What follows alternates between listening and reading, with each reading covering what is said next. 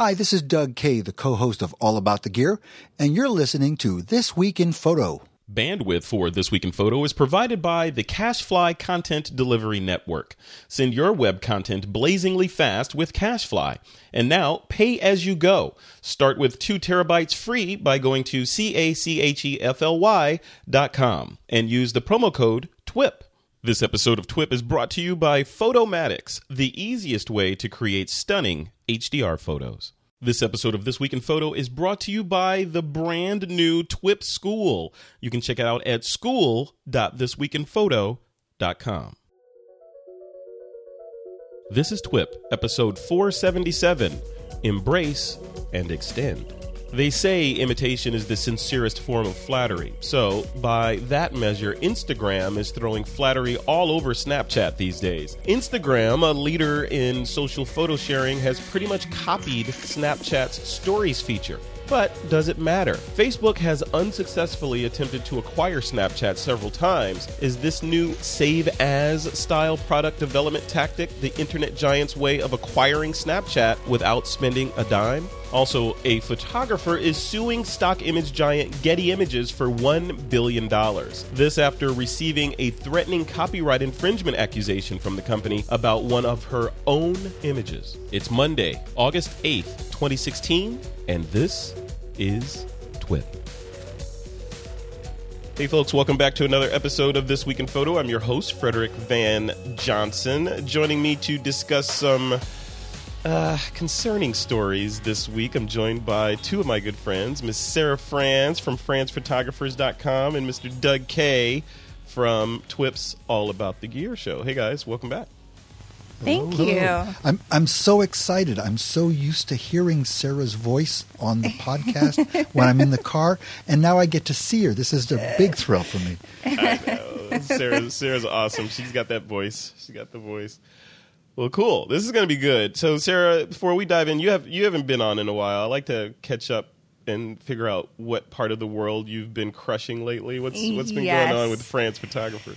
Well, we're heavy in wedding season, so we had a big Indian wedding this last weekend, which was great and incredible. And we had one of the girls that I have done a one-on-one mentorship came out from Alaska to shoot with us. So that was really fun. And we are still building our team in Austin, Texas. So we're located in San Diego, as you know, but we just opened a new location in Austin, and we are actually currently looking for 2 more photographers in that area, too, to kind of fulfill our trifecta of 3 amazing female photographers. So I'm excited. We've been meeting some really good prospects and a lot of great venues and a lot of great other vendors out there. And it's been so fun to build out another city. I'm like a kid in a candy store every time I go out there. I love it. I want to get to Austin. I have not. I've heard so many good things about Austin, but I have not had the opportunity to go there. And the Indian weddings, Bruce Clark, who you know, who hosts TWIP weddings and also does show notes for this show, he was telling me that he shoots Indian weddings from time to time. Never been to one, but I hear that they are not like your sort of Christian weddings in terms of duration. Are they? I hear they're really short. Is that true? No, they're actually really long. But yeah, I know. Yeah, you were being silly. Yeah. Yeah. No, they are very long. But this one wasn't really as long. I actually did one that was a mixed culture, and it was 2.5 hours. That was That was still the longest ceremony I've shot to date, I think. This one was perfect. It was beautiful, really great ceremony, but definitely they are a little bit on the longer side. They always provide like a lot of water, and people like get up and walk around sometimes during it. It's very like easy flowing, easy going, and there's so many cool things about their culture that I just love. I love Indian weddings. They're maybe that's Hindu the secret. Weddings, I should say. Maybe weddings in other cultures marriages would last longer if they had longer weddings. You know, maybe that's what we're missing. It's the length of the ceremony determines the length of the marriage. The divorce rate is 2% in that culture versus 50% in California. Yeah, I mean, you are right. I don't think I see divorced families very much when I do those weddings. Not to say it doesn't happen, but it definitely is is a thing for sure. But they are just so beautiful and so much fun, and they usually sometimes involve like horses and elephants and just so many cool things. It's amazing. It's like Cirque du Soleil or something going on over there. there. It's great. I'm still waiting actually for an elephant. That's like, I know I've talked about it before. It's like one of my life goals is to shoot a wedding with an elephant. So if you're having an elephant in your wedding, please call me. Very, very cool. Or contact her through francephotographers.com. God, that was like a commercial. Thanks, Frederick. Shameless plug for my good friend Sarah France. My other good friend, Mr. Doug K. Doug, you're like a game of Pong bouncing between the United States and Cuba. How did we catch you on a United States kind of bounce? It's really, you caught me, but you know why? Because it's hot in Cuba right now. Yeah. And I'd rather just stay here and have some nice Cuban rum. Thank you very much. But I'll be, I've been there twice in the last few months, 6 months. And in fact, I'll make a plug here. I still have a few more slots open for my workshops in Cuba in January and March. So head over to dougk.com if you want to join me in Cuba. But nice. I want to say that, Sarah, I wonder how many times when you've got a prospective client do they ask you, what percentage of your clients end up divorced within 5 years? Maybe it's the photographer. Oh, my goodness. Well, actually, I think I have a really great percentage. I think I'm really, really high. Every time I talk to my couples, they're still married, and I'm like, yes. Yeah. There'll be like randoms here and there. Maybe it is a secret. You have to have me photograph your wedding in order to stay together. I think that's it. And I think doing more Indian weddings can only improve your odds to keep the percentages up. Yeah. Exactly. France and Indian together. There you go. So anyway, Cuba. I'm off to Paris next month with our good friend Valerie Jardin. I'm going to be in Paris. And Valerie does a show that I've heard of. I have too. What is it called? What's it called? Oh, Street Focus. Yes, it's the other Voltron show on the network. Right. Yes. So I'll be with Valerie in Paris, then New York, then Cuba, then back to Hawaii, then back to Cuba again, and back to Cuba again, and. Why do you even own a home, Doug K? Why don't you just like get rid of the home, rent some place, and bounce around the world? I should move to Miami, where it's cheaper to get to Cuba, shouldn't I? There you go. There you go. I'm thinking. I mean, you've already got the skin tone coloration for Miami right now. I mean, you're looking, well, some people are asking pretty healthy I know there, man. You're going to Vietnam. I've had a number of people ask me to do workshops in Vietnam, and I know you're going, or have you gone? I forget. I lose track. Yeah, I am. In November, I'm going for my birthday. Actually, that's right. So Happy birthday! I'm gonna party in Hanoi for Frederick's birthday in November. So. And that's so awesome. The other city, I've never been to Hong Kong. I want to go there. I want to do some street photography in Hong Kong. Yeah, me too. I want to get to Hong Kong. I want to get to Shanghai. I want to get to Madagascar. I haven't been to Australia yet. Been to New Zealand, but not Australia. I want to get to Iceland. The planet is so big. There's so many places to go. I know. But then it's so small at the same time. I want to go to Thailand really bad right now. It's on my list. Oh, yeah, that's on my list, too. Thailand, yeah. All right, you guys are depressing me again. Sorry. I'm getting wanderlust. When this happens, then I'm going to disappear. I'm going to start, traveling again. But I am going to Mexico. I'm scheduled to go to Mexico. When is it? Oh, Saturday. So this coming. Oh my God! It's coming Saturday. I'll be in Copper Canyon, Mexico, with Ralph Velasco and a bunch of cool people hanging out, taking pictures. Hey, I'll be in Walnut Creek. Yeah, I heard. I heard that's really exciting in Walnut Creek. All right, guys, let's dive into the stories. First story. So we talked about Snapchat on the last show in the context of all these different technologies that are coming on. I think it was in the context of Pokemon Go and these things that I've resisted, and then I finally get sucked in. Snapchat was one of those. I resisted Snapchat. I was like, I think I resisted Snapchat because of the premise was it was like, I think teenagers and kids and preteens or whatever were sending like naughty pictures to each other, and the premise of Snapchat was the content that you send disappears after a certain amount of time, 24 hours, and so it's got that fleeting aspect to it, which people found appealing. And I never thought, I'm like, why would I want to do that? So I finally jumped on the bandwagon, set up a Snapchat account, and it's kind of fun. It's cool. So I'm having the same kind of preconceptions and visceral negative reactions towards Pokemon Go. But as soon as I get into the Snapchat thing, I finally get in Instagram, which I think is, kind of like your adult version of Snapchat. Instagram is now adding in Snapchat type features. So in the form of this feature that Snapchat has called Stories, I think it's called Stories, where you can essentially, as you add in content, whether it be photos, videos, etc., they kind of go into your story. It goes into this is what Sarah did today. This is what Sarah did this morning. This is Sarah did last night for dinner. This is Sarah sleeping, taking a nap. So people can kind of follow you and get an idea of who you are. Well, Instagram is following suit almost bit for bit with what Snapchat did. They didn't say, well, let's do the Microsoft thing and embrace and extend the Snapchat idea. They basically did a save as, change the name, and copy the code into their code base for Instagram users. So I wanted to bring it up on this show and discuss, first of all, this is, we have two slices of the population here. We got the hip young female here with Sarah France, and we've got the hip older male here with Doug Kay. I was like, how's it going to position this? That's the nicest thing you've ever said about me. Yeah, hey man. When in 10 years when I'm your age, I hope I'm as cool as you are. I gotta tell you. So Sarah, what do you think? Are you a Snapchat user? So I'm just like you. I literally just set up a Snapchat 3 weeks ago. I'm like brand new. Yes. Yeah. I'm like, okay, I'll do it. Fine. Chase Jarvis, who's a friend of mine, and I'm always kind of still following all of his stuff because I just love him.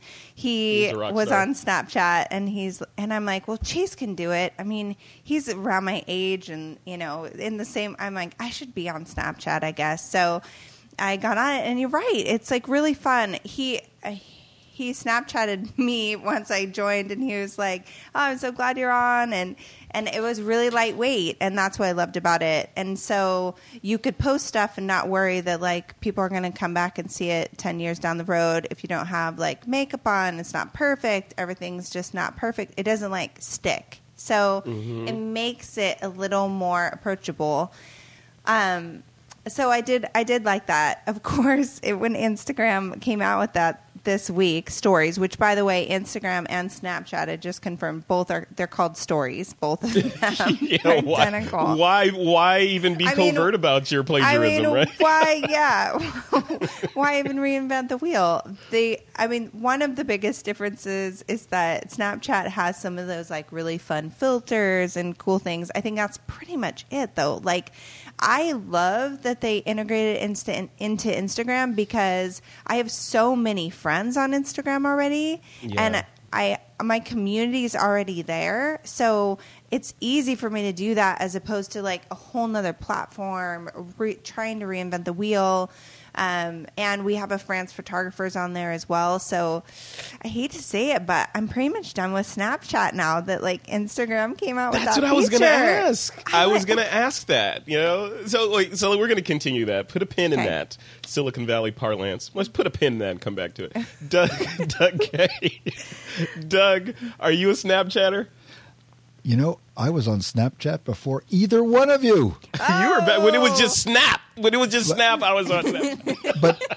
But it's not really fair because I only did it because my niece is on there and I wanted to see what it was all about. Other than having registered early on, I have not been a regular user at all. In fact, I haven't been on there for the longest time until I decided to check out this story.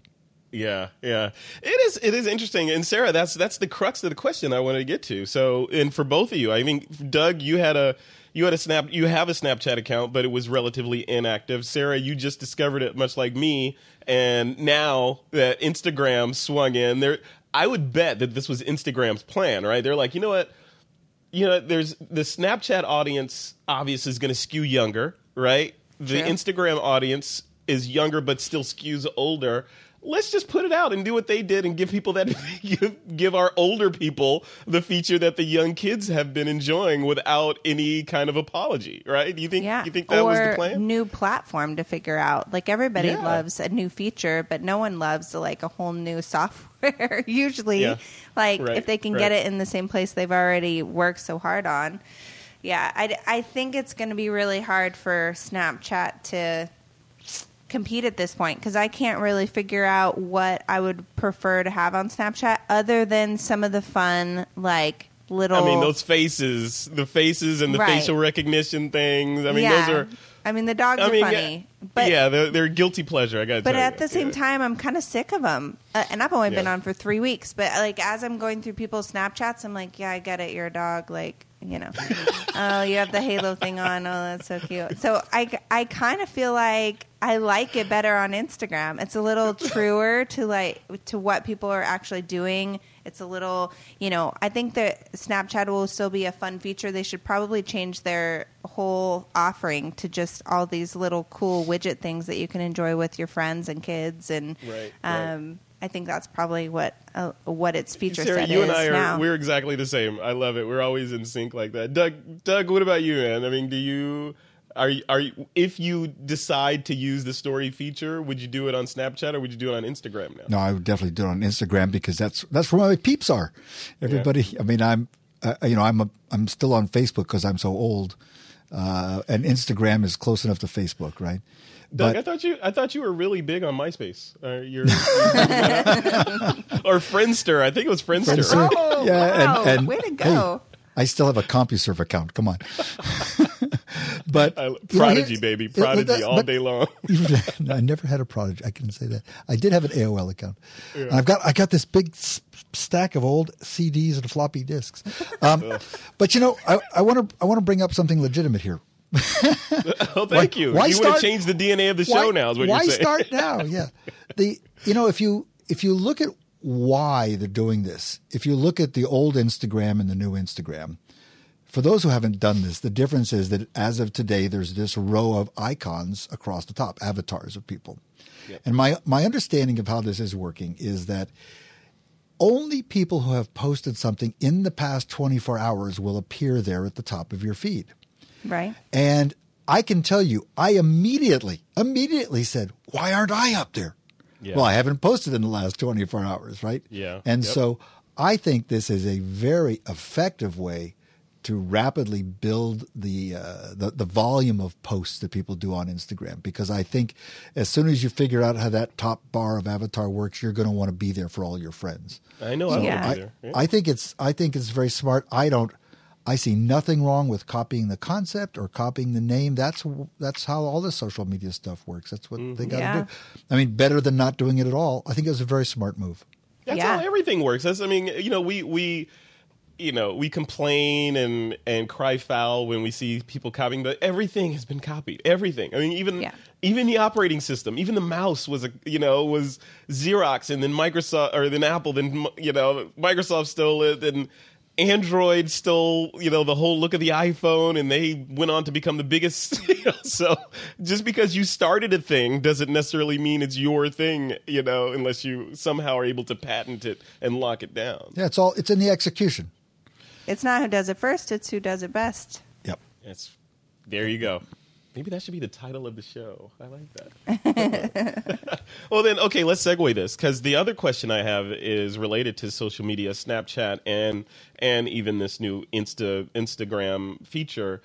And fundamentally, this is the problem that I personally have with social media overall is visibility into my everyday goings on, so much so that I feel like I want to build a story about it. Like I have some people that I'm following on on Snapchat, and they're like in the car dancing around, and then they're like, hey, now I'm walking into Target. Hey, now I'm looking at this card, and now I'm walking back out to my car, and now I'm in the car driving, and I'm listening to music. I'm like, I just don't have the desire, and I honestly don't think the world or anybody that follows me cares about the little minutia points in my life. I don't know. Sarah, are you in that same boat? I mean, I would think your life is more interesting than mine. Thank you. That's very sweet. Only because I have a 1-year-old. That's about the only thing that makes my life more interesting, because she's so darn cute. But She has her own Instagram account. So if I want to post monitor those followers. Of her, yeah.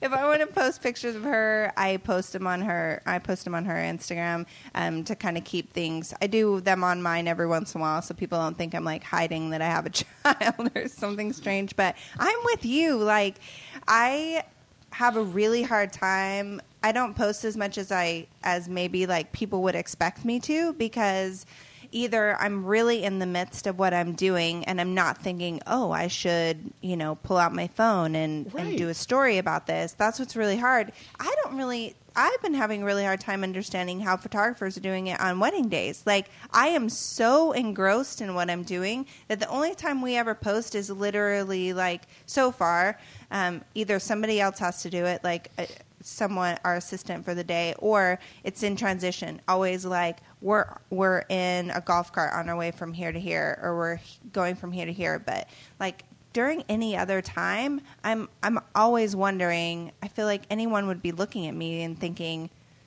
why is she like have her phone out right now? And exactly. I feel the same way. I'm so like, okay, the next thing, this is what's happening, thinking about what I'm doing, that I'm not ever thinking to like pull out my phone. So I'm semi-impressed with how photographers are able to manage both, but at the same time a little like, that doesn't make sense to me. But I feel like as we have consistent assistants, that might be kind of a way to go, or wait, because I know that's really interesting to people and they want to see that. So we did a lot more at this wedding because we had 3 shooters. So we had Amber from Alaska, and Jessica was with me second shooting. So we had the bandwidth to kind of do it. But I'm wondering on a day-to-day like that. But I'm definitely not I'm going into Target kind of girl either. Like I feel like the posts that I post need to be about something, and or be something I'm really excited about and just saw and want to share. So. Yeah. Doug, what about you? Do you live your life for the timeline, or is the timeline a reflection of your life? That's a really good question. The timeline is definitely a reflection. I am not generally creating stuff for the timeline. I try and post one new image a day, and I post it. The same image goes exactly the same place. It goes to Facebook, Instagram. Where else does it go? 500px and Flickr. Those are the 4 sites I use. I don't post to Snapchat regularly. But, look back to where this started. What was the first short-form social network, social media thing? It was really Twitter. And if you look at the origins of Twitter, remember when it first came out, they put up the line, sort of, what are you doing right now? Something like that was their line. And they encouraged people to basically tweet. Of course, the word tweet didn't exist, but they would say, I'm having dinner. Here's a picture. They couldn't do pictures in those days, but, here's a picture of my hors d'oeuvres. I don't do any of that normally, but I must admit that if I am traveling for fun, if I'm on vacation or somewhere, I will communicate with my family and close friends that way. I'll take pictures of food. I'll do selfies. I'm not above that. But I don't generally post them to the public. It's usually going to a closed group. But if I don't, when I'm working, when I'm doing photographic work, I don't post stuff of work. I don't do much commercial shooting at all. But when I teach, I'm not posting stuff from teaching in Cuba. I'm generally offline. I have an out for that. So you're enjoying Cuba. Yeah, I don't live to tweet. Yeah, I wonder, because both Snapchat and Instagram have features where you don't necessarily have to post instantly, so you can take an image, obviously on the case of Instagram, obviously, but on Snapchat, I think it's a relatively new thing where you can take a video or an image that you've already created and add that as a snap. In other words, it doesn't have to be what are you doing right now. It could be.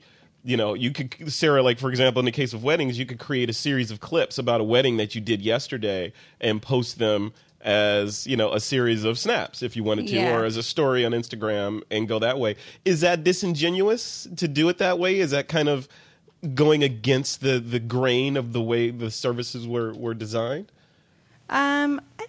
don't necessarily. I don't know. I think it is a little bit when it comes to stories. It's like cheating, right? It feels like it's cheating because it's not really a story at that point. Yeah, it's like, this is what I'm doing 5 hours ago.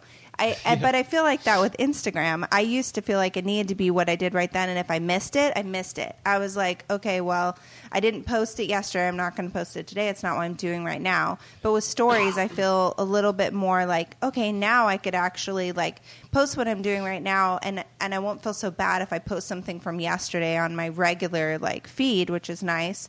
But I think in stories, and correct me if I'm wrong, I'm pretty sure. Hold on, I'll double check, but I'm pretty sure you can't actually do something like from later, your, like things that you've edited. You can't. It goes straight into camera, so it only lets you do stuff that's live right now, which is really great. Again, I think that was one of the features that is going to be a little bit better than Snapchat. Well, Am I smiling? Do I look good? I'm doing an Instagram story right now of us recording. I already beat you. Oh my goodness! I'm finally ahead of the game on something. We think alike. I hate that. It's so weird. I don't know. Doug, any parting shots on this on Instagram, Snapchat, InstaChat, Snapgram? Well, just an interesting thing. One of the things that kept me from uploading to Instagram was that I didn't want to have to move stuff to my phone and upload from there. So I eventually found an app. I think I told you about it, Frederick, an app that you could install on OS 10 on my Mac, and I can upload from there. And I was about to give out the URL, but it's gone. And I think that Instagram is shutting these things down because they don't want people to use their APIs to upload this way. But I have an app that I use every day to upload to Instagram. If you look around, you can find one. Yeah, that's the ultimate in cheating. That's like when with Instagram. Remember the controversy a couple of years ago about people shooting DSLR or mirrorless or whatever photos. Right.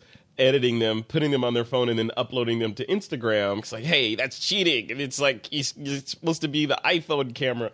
And now it's completely acceptable. It's like, whatever you want to put up there, who cares? That's right, yeah. So anyway, Instagram's here to stay. I like the new feature. I think it's a very intelligent move in terms of building traffic for them. It'll work very well. Love it. Cool. All right, 2 thumbs up for the Instagram intellectual property embracing from Snapchat. All right, guys, we're going to take a quick break. When we come back, we're going to talk about a photographer that's suing Getty Images for, wait for it, $1 billion.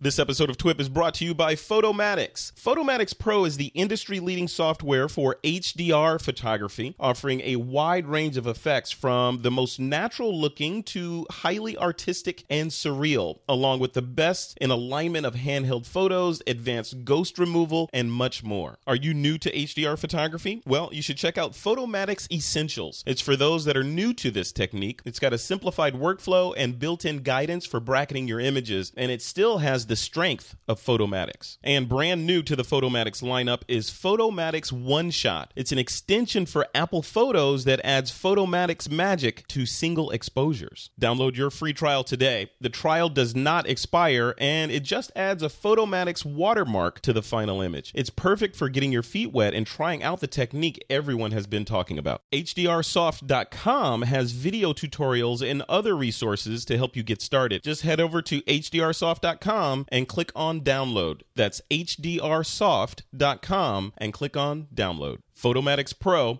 it's the easiest way to create stunning HDR photos. All right, we are back. Photographer is suing Getty Images for $1 billion after being billed for her own photo. So photographer, I got to read this first paragraph to you guys because it sets the stage for this. Because on the surface, it sounds like this is a frivolous lawsuit. How could you possibly sue for $1 billion for a single image? I don't care how good the image was.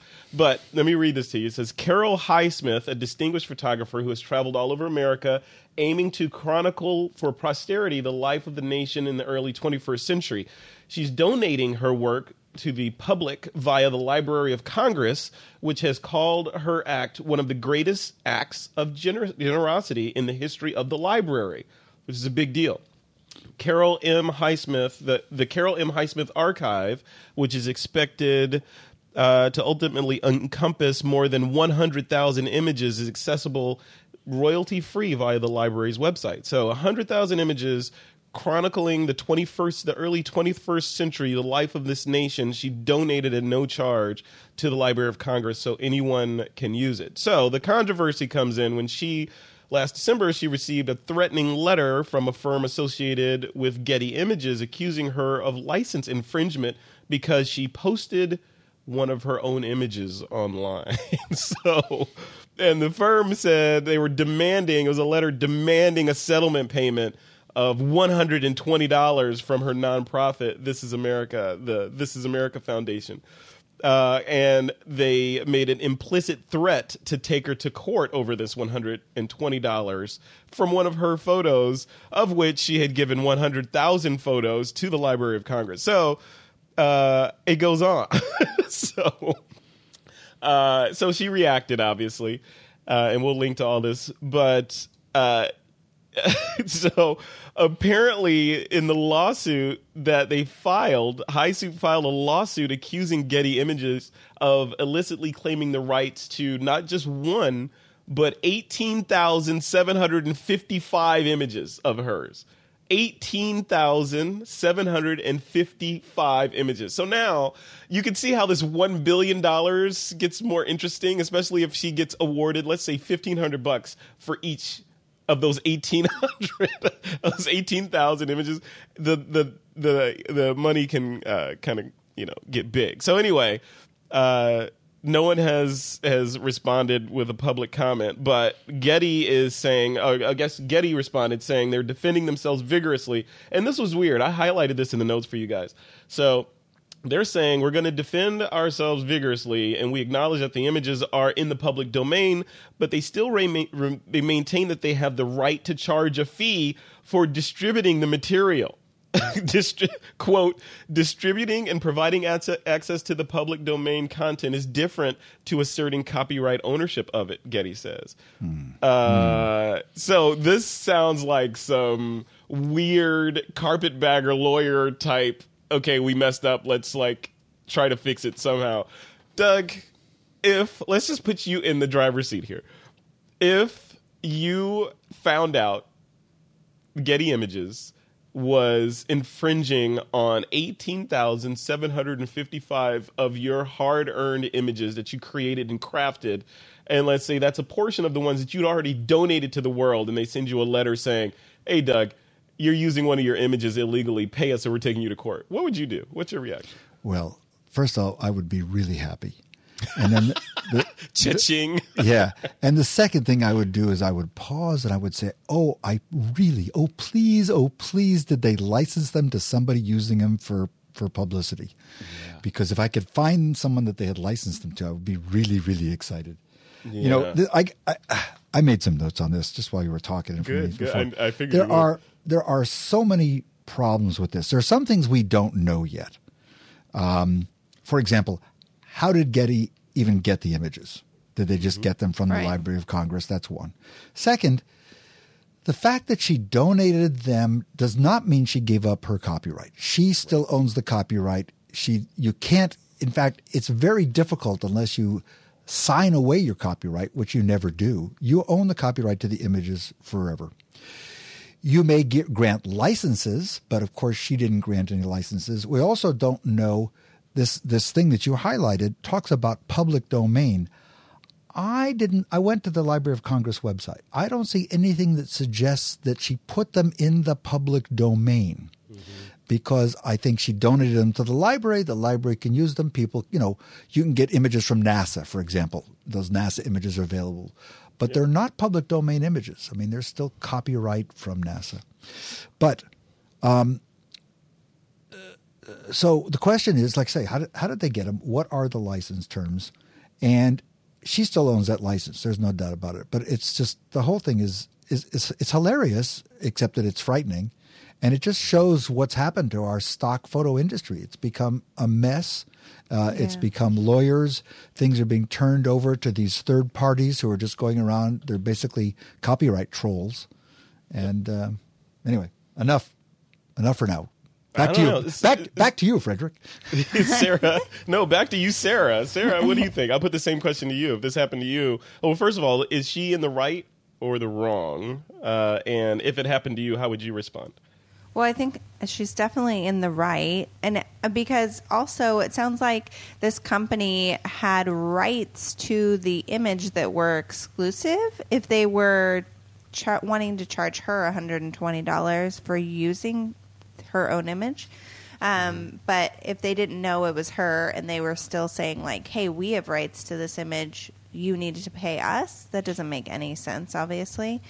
But wow, I can't believe 18,755 images are being sold basically from this woman who had donated them somewhere. But it's definitely going to be an interesting lawsuit as it kind of plays out to see what the details and stuff really are. But there's a lot of details here that we know already that I'm already just really kind of flabbergasted over. And I hope that I can understand a little bit of Getty's side of saying like there is some cost associated with distributing images, but it doesn't sound like they had any rights to distribute those images in the first place. Unless somebody from the Library of Congress somehow thinks that they were the ones that were distributing it, but that still doesn't give them the right to do it. So it sounds like, I think, Doug, you hit it right on the head. It sounds like it's a confusing mess. And I looked this up while you guys were talking. So the Carlyle Group, LP, owns Getty Images. And so, you know, that's their bosses. And the Carlyle Group, the CEO is William E. Conway Jr., founded in 1987. The interesting thing is their market cap, the Carlyle Group's market cap is $5.4 billion. Yeah. So $1 billion of $5 billion is a big chunk of change. It is a big chunk of change. And if this has happened multiple times, let's say that the courts award this photographer the $1 billion. If this company has done this before, all those people are gonna come out with torches with their buckets open for their payday as well, which means I would guess the end of the Carlyle Group in its current incarnation if this lawsuit goes through and there's evidence that's found that they've done this multiple times, or even if they've done it one other time. I don't see how you could withstand another $1 billion torpedo like this. I don't know. Yeah. This is scary. Well, this is definitely a story to follow, and yet another reason why you should register your images with the Copyright Office. Doug K., I know you do that every single time you get back from Cuba, right? I do it 5 times a year because they won't let you go more than 90 days. So I do. But I want to say one other thing. There's a subtlety in one thing they said, which is that it is legal to charge for the reproduction and distribution of public domain materials. For example, if you take the complete works of William Shakespeare, you can publish that in a book and charge for the book. But then, what you're charging for is the printing and the shipping and the distribution costs. Not the creative work. Not the creative work. That's right. You don't have a license. It happens to literally be public domain at that point. But then you wouldn't, let's say, using that example, you wouldn't have the right to say, go back to Bill Shakespeare and say, hey, No.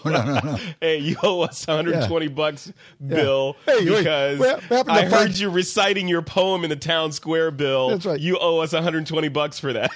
We found some notes in your desk, and they happen to be exactly the same as King Lear, so we're holding you to this. Getty has to be so upset with that company that wanted that $120 because she probably wouldn't even have known about it if that hadn't happened. That's going to be the most expensive $120 they ever tried to retrieve from anyone. Oops. And even if they don't, even if she, the courts say, $1 billion is frivolous, we're only going to give you, a quarter of that amount. Well, in the show notes it says $1B, and because I've got the wrong glasses on, I thought it was $18. Oh, no. No. Yeah, put on the right glasses. That's $1 billion with the pinky. Suing for $18. Hey, yeah, I can see that lawyer now. Lawyer fees on a $1 billion. Right? Let's do this. I'm in. All right, let's skip to this next story. Oh God, I'm getting lost in my own show notes. The next story is interesting because I'm talking to a couple of people that are doing some interesting things in the world of printing. The story comes to us from Petapixel, and it's about a company called Lumii, Lumii, who's basically come up with a way to print 3D full-color holograms using a regular Epson inkjet printer. It's hard to describe this, so we'll link to this in the show notes. So have a look at their webpage. They have some videos and some animated GIFs that kind of describe what it looks like. But essentially, it looks like a lenticular or like a little hologram that you would see, but it's on a backlit piece of paper that has a light behind it, obviously, that when you change the angle, it gives you more dimension. I particularly wanted Sarah France's opinion on this from someone that's in the trenches working every day for clients. And when you see things, not everything has to be like, is there revenue associated with it? But you do have to scrutinize things and say, well, you have to look at it through the lens of, could this work for a client? Like when you saw this, would you think, you know what, I could actually, I could make this work as an item on my price list for my clients? Do you care?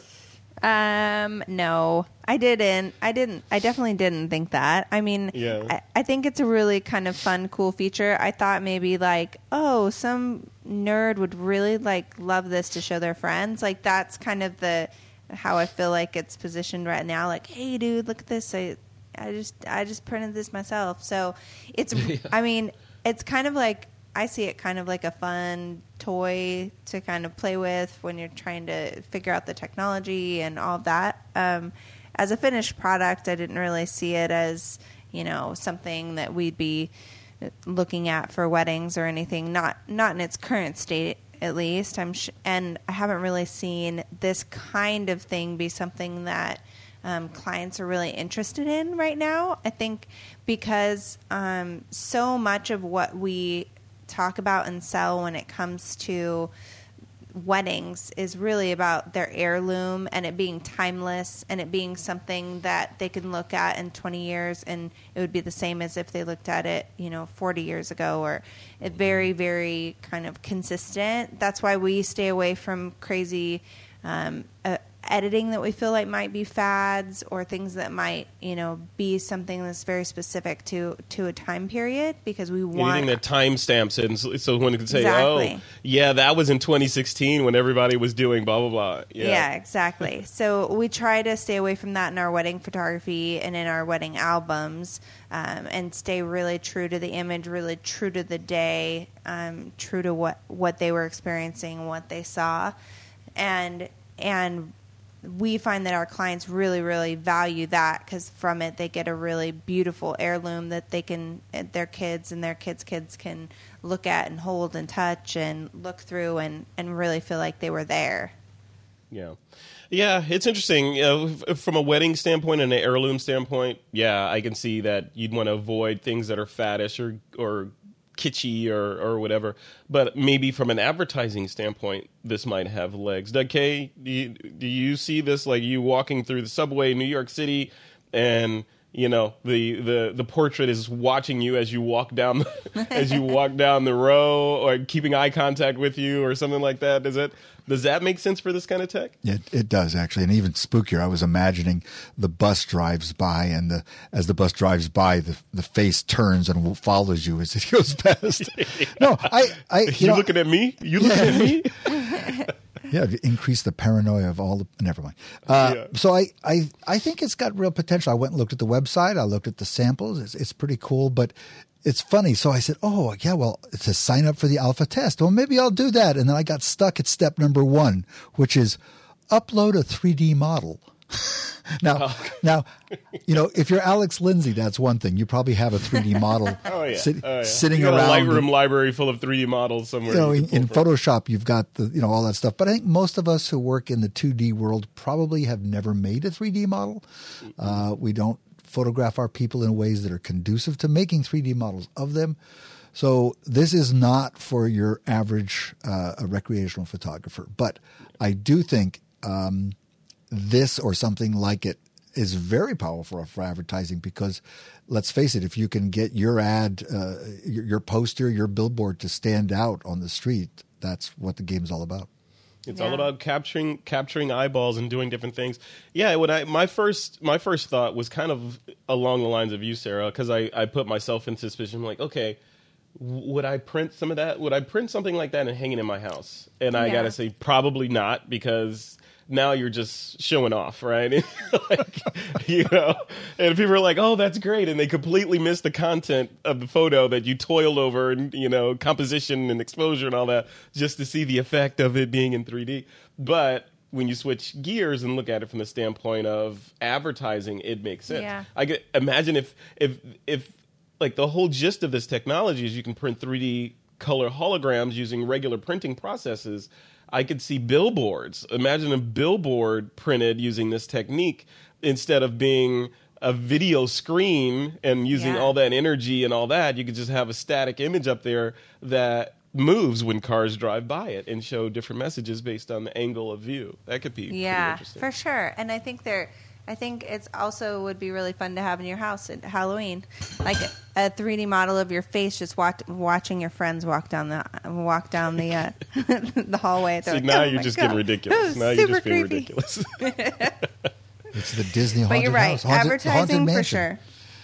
Yeah, it could be cool. But it's cool that all these different things are coming out for us to, like, different ways for visual storytellers to tell stories and do different things. Because once you get these, all it takes is like a couple of these things to kind of pop up where you got like augmented VR and then this tech and then drones and then mirrorless, all these different things, and then some kid that might not even be born yet, comes up and says, you know what if I took that and put it over here with this, and then the entire world is different. That's how it happens.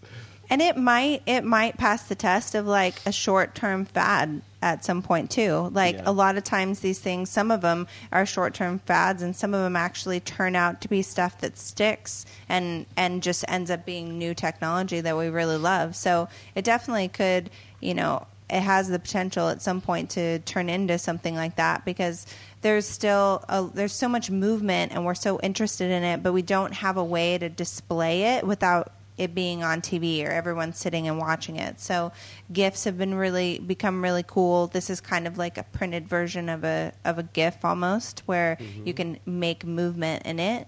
So that definitely, I definitely see a future for it. I'm not sure that it, right now it's not ready to implement in our product line, but it's definitely something that I think down the road, as everything continues to develop, like you talked about with holograms, and I mean, I've seen the futuristic movies. I'm just saying it might be something cool in the future. I know. Hey, you know what? I'm on a Netflix binge. I think it's Netflix or Hulu binge right now. I started with Star Trek episode 1 of the original Star Trek, and I'm working my way through it. I just wanted to watch it and kind of get a feel for what they thought was super high tech back then. And it turns out we have a lot of the stuff that they were using. We don't have phasers yet, but we have a lot of the things that they were talking about back then. Isn't it crazy? You don't have a phaser? I don't have a phaser. Oh, I don't have Frederick. a phaser. We have to get together for lunch. I'll show you my phaser. Yeah, no, it's just those phaser control laws, man. They, you got to fill out all that paperwork. I don't know. So, I don't know. You have to wonder who writes these movies and comes up with these like ideas and concepts, because it is really true that a lot of these things are what we're like moving towards, and these movies were written like even like 10 years ago or 15 years ago, or some of the stuff's really old, and it's just amazing that's it was like telling the future. Gene Roddenberry came up with Star Trek in the 60s, Doug? Was it like 60? You were like 45 back then, right? Or something? Yeah, it was.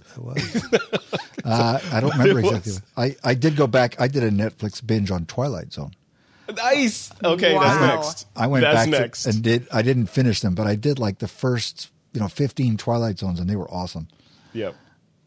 Yeah, you gotta love it. You gotta love it. But yeah, Sarah, you're right. These that's one of the reasons why I've always loved science fiction, because they give you I I don't tend to like apocalyptic or post-apocalyptic dystopian future science fiction that much. Like, you know, the world is over and there's just 3 humans trying to struggle to get the last grain of corn to survive. You know, that doesn't really excite me. Although Mad Max was good. I got to give Mad Max props. But I tend to like the science fiction series that paint a kind of a it's better, it'll be better then than it is now type future for us, rather than it'll be worse than. Seriously. You know, I don't want these to be the good old days. I want those, everything's I want about it to get doomsday, better. isn't it? It's Yeah, I know. crazy. Like I know. nothing seems like better in the future when they do movies. But I like that too. I agree. Yep. Science We should fiction. just send that to. This is what we're looking for in a new movie. We want to see what's going to be the future tech in 20 years, and we want it to be awesome. Yeah, they should just make a movie. Make that would be the perfect way to launch a product. You know, Silicon Valley, if you're listening, create a blockbuster movie that has one piece of tech in it that no one has ever seen before, and then at the end of the movie say, "Oh, you know that thing that the character was using? It's real, and you can buy it. And we're selling them out in the lobby right now." I feel like, Seriously, right? That's a really I would go buy great it. idea. I would That's a totally go really buy great it. idea. I have just 2 words for you, Frederick. What's TWIP movies. Ooh. The Doug- next venture. I need a time machine because clearly, you know, or I need to figure out this multiverse thing because clearly I don't have enough time in this dimension to get TWIP everything. movies. The next big thing. TWIP movies. The next big thing, the TWIP multiverse. TWIP dimensions. Yeah, or TWIP dementia, whichever comes Hey, first. close enough. Yeah, we'll probably be closer to the dementia thing. I don't know. All right, guys, we're going to take another quick break. When we come back, we're going to take on a question from one of our listeners. I'm happy to announce that in just a few short months, the TWIP School is proving to be an amazing resource for photographers worldwide. So far, over 3,000 learners have enrolled in the school, and that number continues to grow daily. We built the school as a way for the TWIP network to go beyond edutainment and provide deeper content covering a variety of photography and creative topics. We have some amazing courses and tutorials lined up for release, and even a few unexpected surprises for TWIP listeners. So head over to TWIPschool.com and check out a few of the courses that we've made available. There are free courses, paid courses. Best of all, there's no ongoing membership fee required. Once again, you can check it all out at TWIPschool.com. That's TWIPschool.com. All right, we are back. Periodically on This Week in Photo, we answer a question that has come in from one of our listeners. This week, we have a question from one of the TWIP Army members, Doug Creels. And Doug says, of the current pocketable, semi-pocketable mirrorless camera options, which has the best video features and video image quality? Now, it just so happens that the host of All About the Gear is on this show and can speak to that with authority. So, Doug, what do you think, man? It just so happens that I have an answer for you. Good. There are a couple of choices. The key word was pocketable. If you want a pocketable camera, Yeah. At the high end, you've got this guy. I happen to have one right here. It's a Sony RX100 Mark IV, and this fits very nicely in a pocket and shoots 4K video. However, it costs $950 in the U.S. If you don't want to spend that much money, Panasonic Lumix has a couple of real nice cameras. One is the ZS100. Ooh, which I is have that one. only Where is it? $700, or as Gordon would say, the ZS100. You have one there? There it is right there. Look at that. Great camera, isn't it? Yeah, I love this little thing. It shoots 4K, too. Yeah, Look at 4K video, $700. Or you can go down to the ZS600, which is only $450. You don't have quite the quality. It does 4K, has a 30x super zoom, but the image quality is not going to be as good as the one you've got there. So, Yeah. It's well, amazing there are what a you number can of do with choices. these things, There's some though. good pocketable 4K cameras now. This is completely pocketable. It does a fantastic job. It has a built-in lens. It has a pop-up flash on there. I mean, it's the only thing that this doesn't have that I've been just sort of complaining about for the last 4 years is a mic jack. You know, I mean, if you're going to let me shoot 4K, come on, let me record decent audio with this. So, other than that, it is fantastic. I love it. Does It's a a great Sony camera. have a mic jack? Doug? That's a good question. I don't think so. I'm gonna say no. They generally open leave it them up. off of these cameras with the excuse that, hey, no one wants audio. Who needs great audio? You just need beautiful 4K video. But Who you cares can about the you can audio? always do that double system too. Yeah, and that's what I Yeah. do. In my camera bag, I carry a Zoom H1 around so that I can, if I really need to capture good audio, I can capture it. But I really just want, the minimalist setup where I can just plug in a little lav mic and record some video and have the audio attached to the actual video. Doug, which one do you think does the best, stills of those? Of these two, Doug, what do you think? I like the quality of the Sony. I have used the ZS100. I've never used the 600. The 60. So I can't compare them. But I think it's just a matter of slightly newer generation. This is a newer model. Yeah. This RX100. And I would say for me, I'm a Lumix shooter, so I like the image quality of this one's great. It's perfectly fine for 99.99% of what I'm going to do. But the biggest thing for me on there is because the other cameras I shoot with are Lumix. They share the same operating system and menuing structure and all that, and so it's just easy to get around in there. I can pick up any one of my cameras and instantly know where all the settings are. They're all configured exactly the same, so I don't have to worry about where's that feature. And I know Sony has they have some issues when it comes to user interface design, right? And this has the same bad menus as all the other Sonys. The other thing about the Lumix, the ZS100, which I really like, is they've really embraced video more so than anybody else. And so they've got these great features of shooting 4K video for the purpose of ending up with an 8 megapixel still. Yeah. And you can do that with any 4K video camera, but Panasonic has made it really easy with their new Lumix stuff. And that's really a fun thing to do, just to shoot video and then use it to extract these still images. Yeah. The other cool thing about this particular camera, this ZS100, is the zoom on this lens is 25 to 250. Yeah. Optical. So Yeah. it's 10 to 1 zoom, very nice. yeah, it's crazy. I like it. What I like it a aperture lot. does it give you? How low does it go? Where is it? It's a 2.8 to 5.9. So at its fastest, it's going to be 2.8. Yeah, 2.8 to 5.9. the little Sony, about the Sony? I call it my 24 to 70 in a pocket because Yeah. it's the same zoom range as a 24 to 70 on a full frame.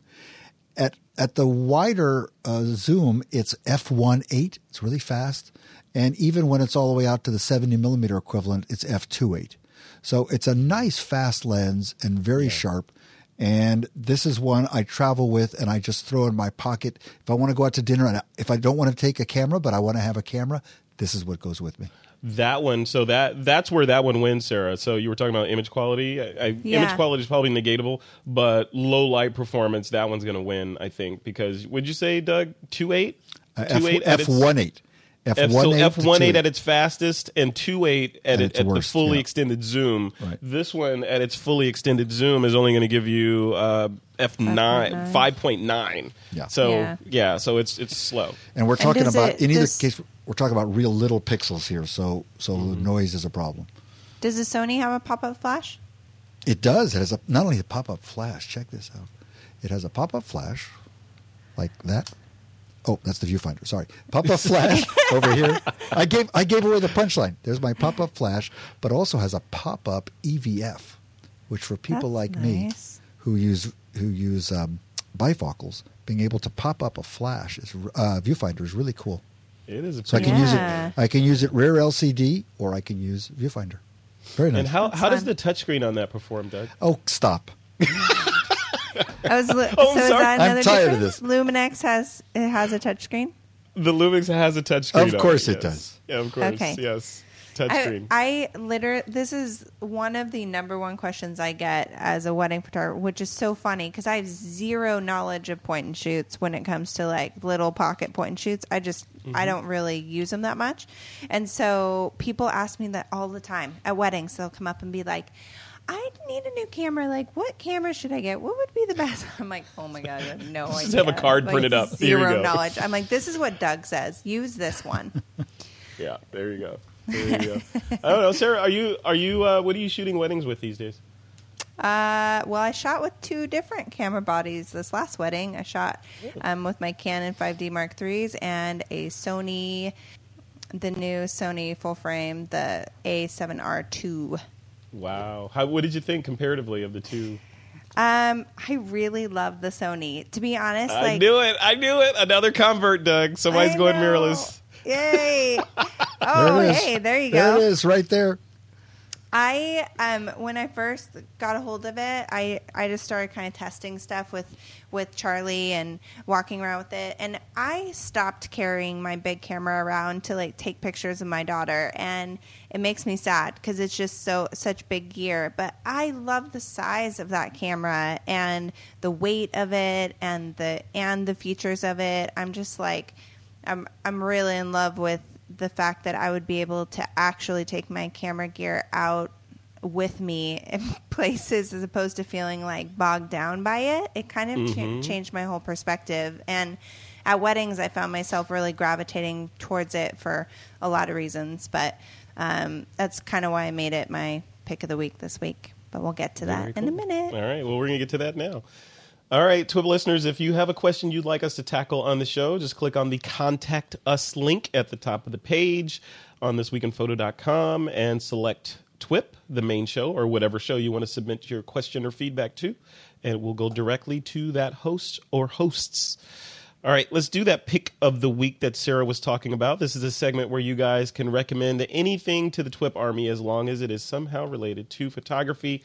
Sarah, you bury the lead, so unbury the lead. So my pick of the week is, in case you missed it 30 seconds ago, the Sony A7R II camera. I am really kind of in love with this camera right now. Some of the things that I love about it, because I've been a Canon shooter for, I don't want to give away my age, but a really long time.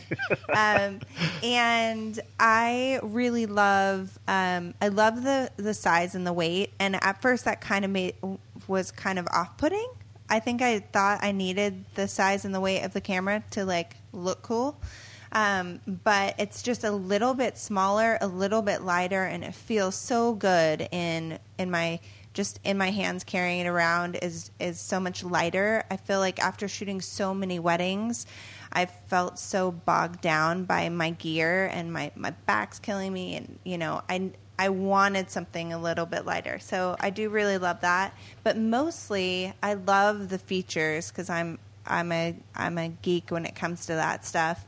And I just love the screen. I love having that instant view on the screen and being able to see what you're shooting through the lens, and also right there through the viewfinder and on the back of the camera. So if you guys haven't seen these cameras, the back actually pops off so that you can tilt it in different directions as well. And I found that really useful when I was shooting like dancing and things like that, when I was trying to really get in there and see somebody, but I needed to be higher or taller than I am. I mean, I'm only 5'6", and I'm always kind of a little bit jealous of the male shooters in their height, and that they can be so much taller. Hey, there are tall women too. Ranges. Come on. Yeah, I mean, most of them aren't 6'5", but it's definitely. Yeah. I feel like now I have that advantage, and I didn't have that before. So that is really, really nice. If I'm tired of looking through the viewfinder, which I usually am by the end of the night, I can shoot off the back of the camera. There's just a lot of great advantages with that camera. And that 85 G Master lens is butter. Oh my gosh. I love it. Because my 85 with the Canon has always been my favorite lens. And it's a 1.2, but it's a beast. And it is a little bit slow to focus, even with the newer model. And the 85, their 85 is just really fast, really crisp. Just a little bit lighter in weight. And I just really enjoyed shooting with it. Also, I shot with their flash, and I wasn't so sure if I was going to love their flash, but I really love the technology that they used, even though they don't have the radio technology that I think they should have. I'm sure it's coming. But the flash actually I was trying to describe this to somebody earlier today. It did not go well. Let's see if I can do it better this time. When you change and go from horizontal to vertical, and you are pointing your flash like up, because we never typically aren't pointing flashes directly at people as wedding shooters. We're pointing them like up at the ceiling, doing some sort of bounce. Well, when you turn it, you then have to do like 3 moves to get to the flash in the right place.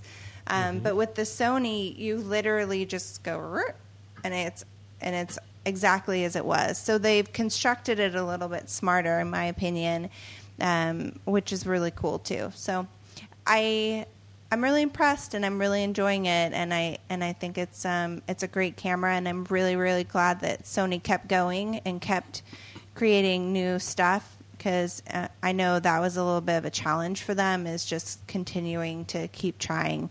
But they're a big enough company that they could, keep putting out cameras until they got it right.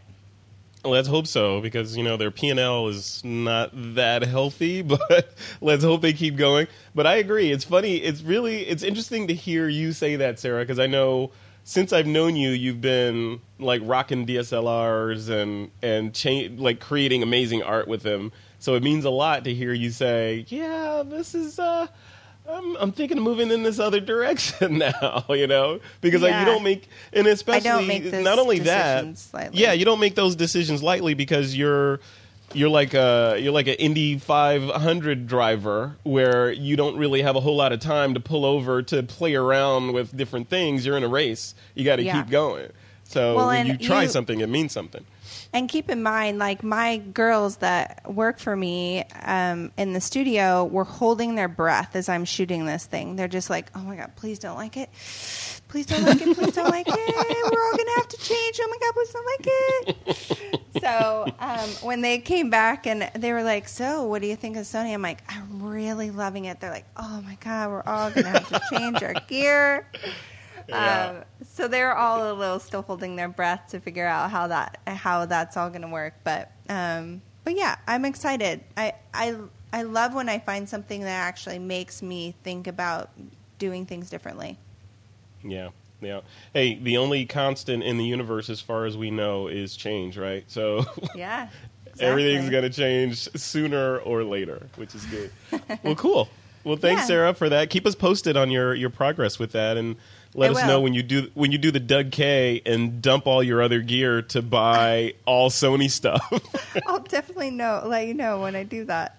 Yeah. Doug, you did that. You sold everything, but you have Sony and Leica now, right? I do. I sold a lot of Nikon gear. I really did, and I have so much more shelf space now. But part of it is that the gear is smaller, as Sarah says. The bodies are smaller. But here's an example of what I shoot with. This is the Sony A7R Mark II with a Leica.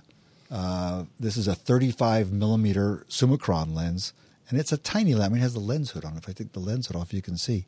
Oh, and the big gimmick for this, though, is this thing that's hanging down below the camera.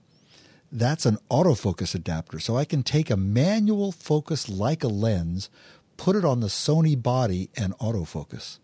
And it's really cool. Uh-oh. Look at Sarah's face. I know.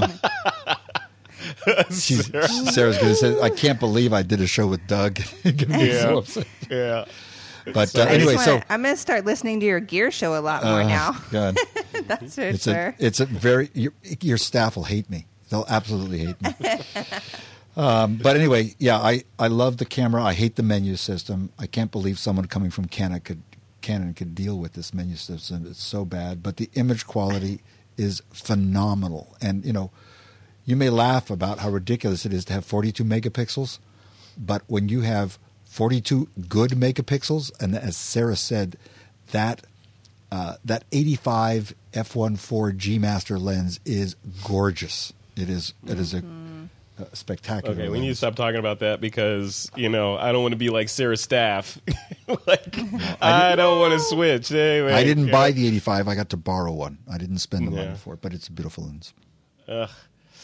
All right, let's move on. Doug K. Okay, what is your pick? So I've got a lower end thing. I travel a lot to second and third world countries, and I don't think I've done this on Twit before. But one of the things I like to do especially if I'm leading a workshop. If I'm leading a workshop, then I'm not so much there to take pictures for myself, but to help other people get good pictures. And part of that is to get to know the people, to introduce yourself, to make them comfortable, to make them willing to be photographed. And so one of the things that I do is I take this camera with me. This is what is it called? The Fuji Instax Mini 90. Have we talked about this, Frederick? No, but we talked about the Instax SP on the last show. You know, they updated that too. Yes. So this is the Instax camera. You can get the Fuji Instax printer. And if you have a Fuji camera, you can print directly from your camera to your printer. I don't own a Fuji camera at this point. So I buy the camera, and it's essentially like a Polaroid. It's got instant film. The film comes in packets of 10 shots, costs about 60 cents per image.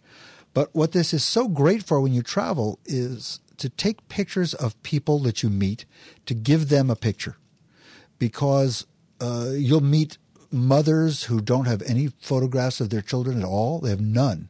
And if you can give them a picture of their baby, Sarah can relate to this, I'm sure. But it's priceless. It's absolutely priceless. So I love taking this with me. In a 5 or 6 day workshop, I'll burn through 50 images, 60 images or so, and just handing them out to people. And it is a great thing to have for breaking the ice. Isn't that cool? I mean, you hit it right on the head, because you could. I mean, we talked about this because if someone made that printer their pick of the week last week, maybe it was me, but you can take pictures all day long and send them to people and snap them and Instagram them and all that stuff. But when you print one and actually create a tactile, tangible piece of art that you hand to someone, and if you scribble on it too. It's just a weird kind of visceral, like, I don't know. It's hard to explain when you give someone, like, especially a stranger, you know, like, hey, I just made this photo and I thought you might like it. Here you go.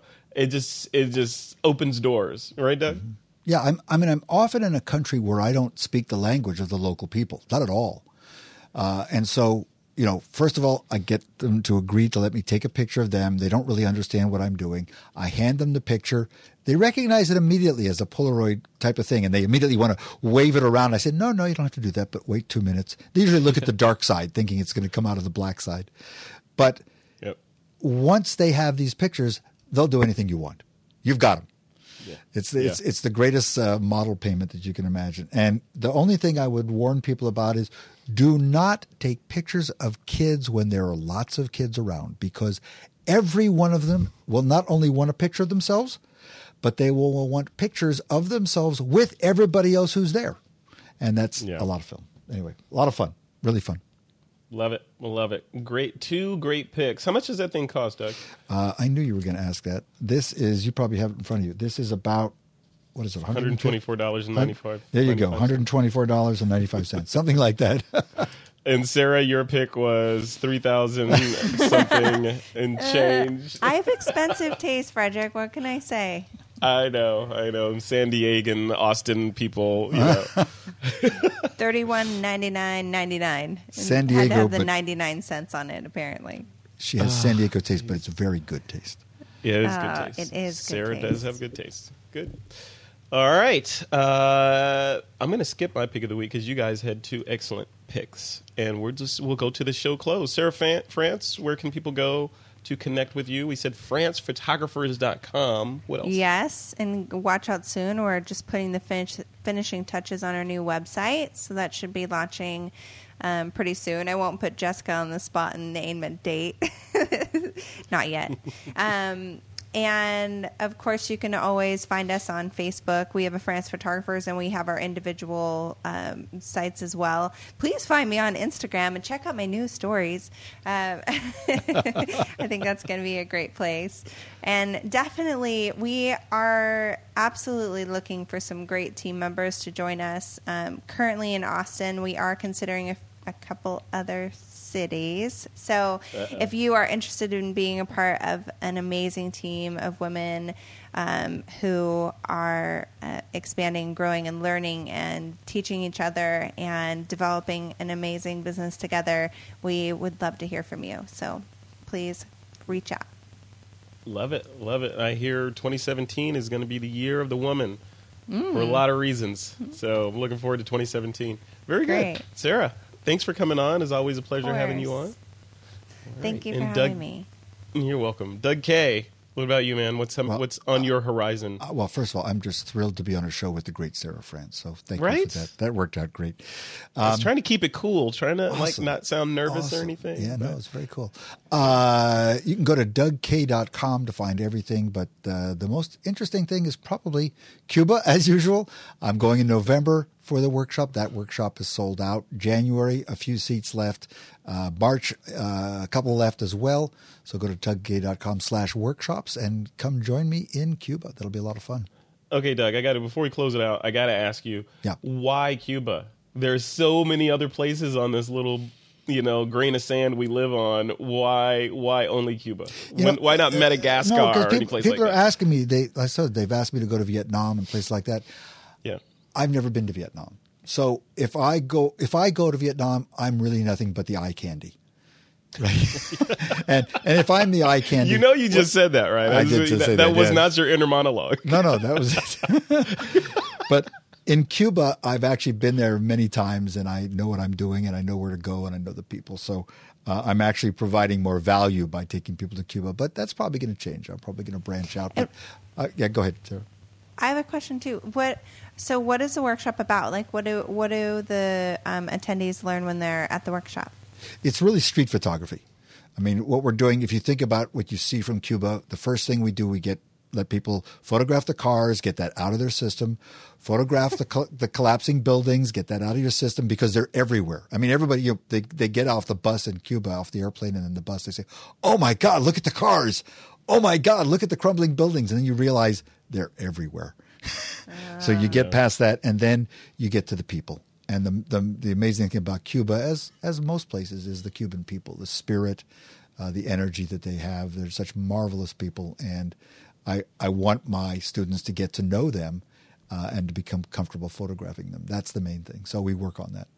When you first started going, one of your concerns was, because I think it was right around when the embargo was lifted, and one of your concerns was that it was going to quickly become Americanized and lose the romanticism and the flavor of Cuba. Have you seen that so far? Well, yeah, and I've been going for quite a bit longer than that. That was only a year and a half ago that embargo was lifted. But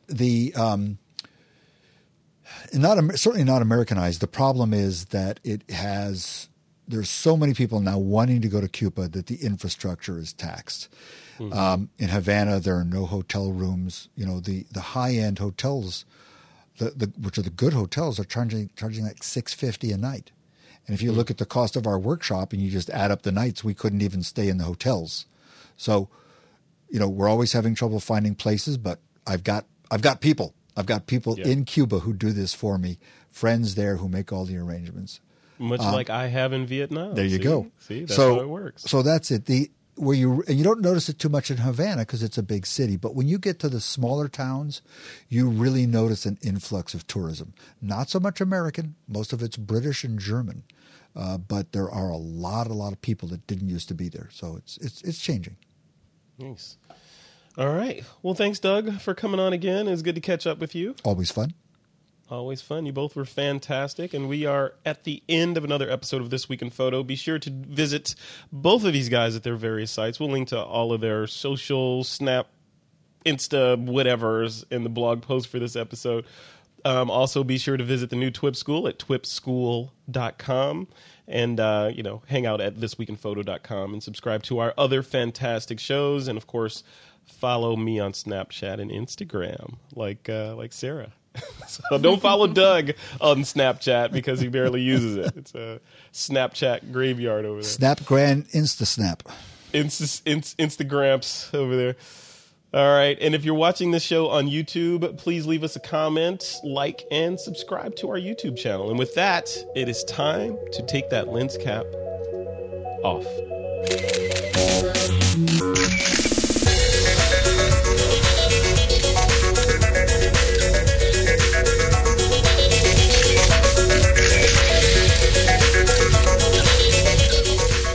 This Week in Photo is a Pixelcore.tv production, produced by Suzanne Llewellyn, with technical producers John Riley and Alutha Jamakar.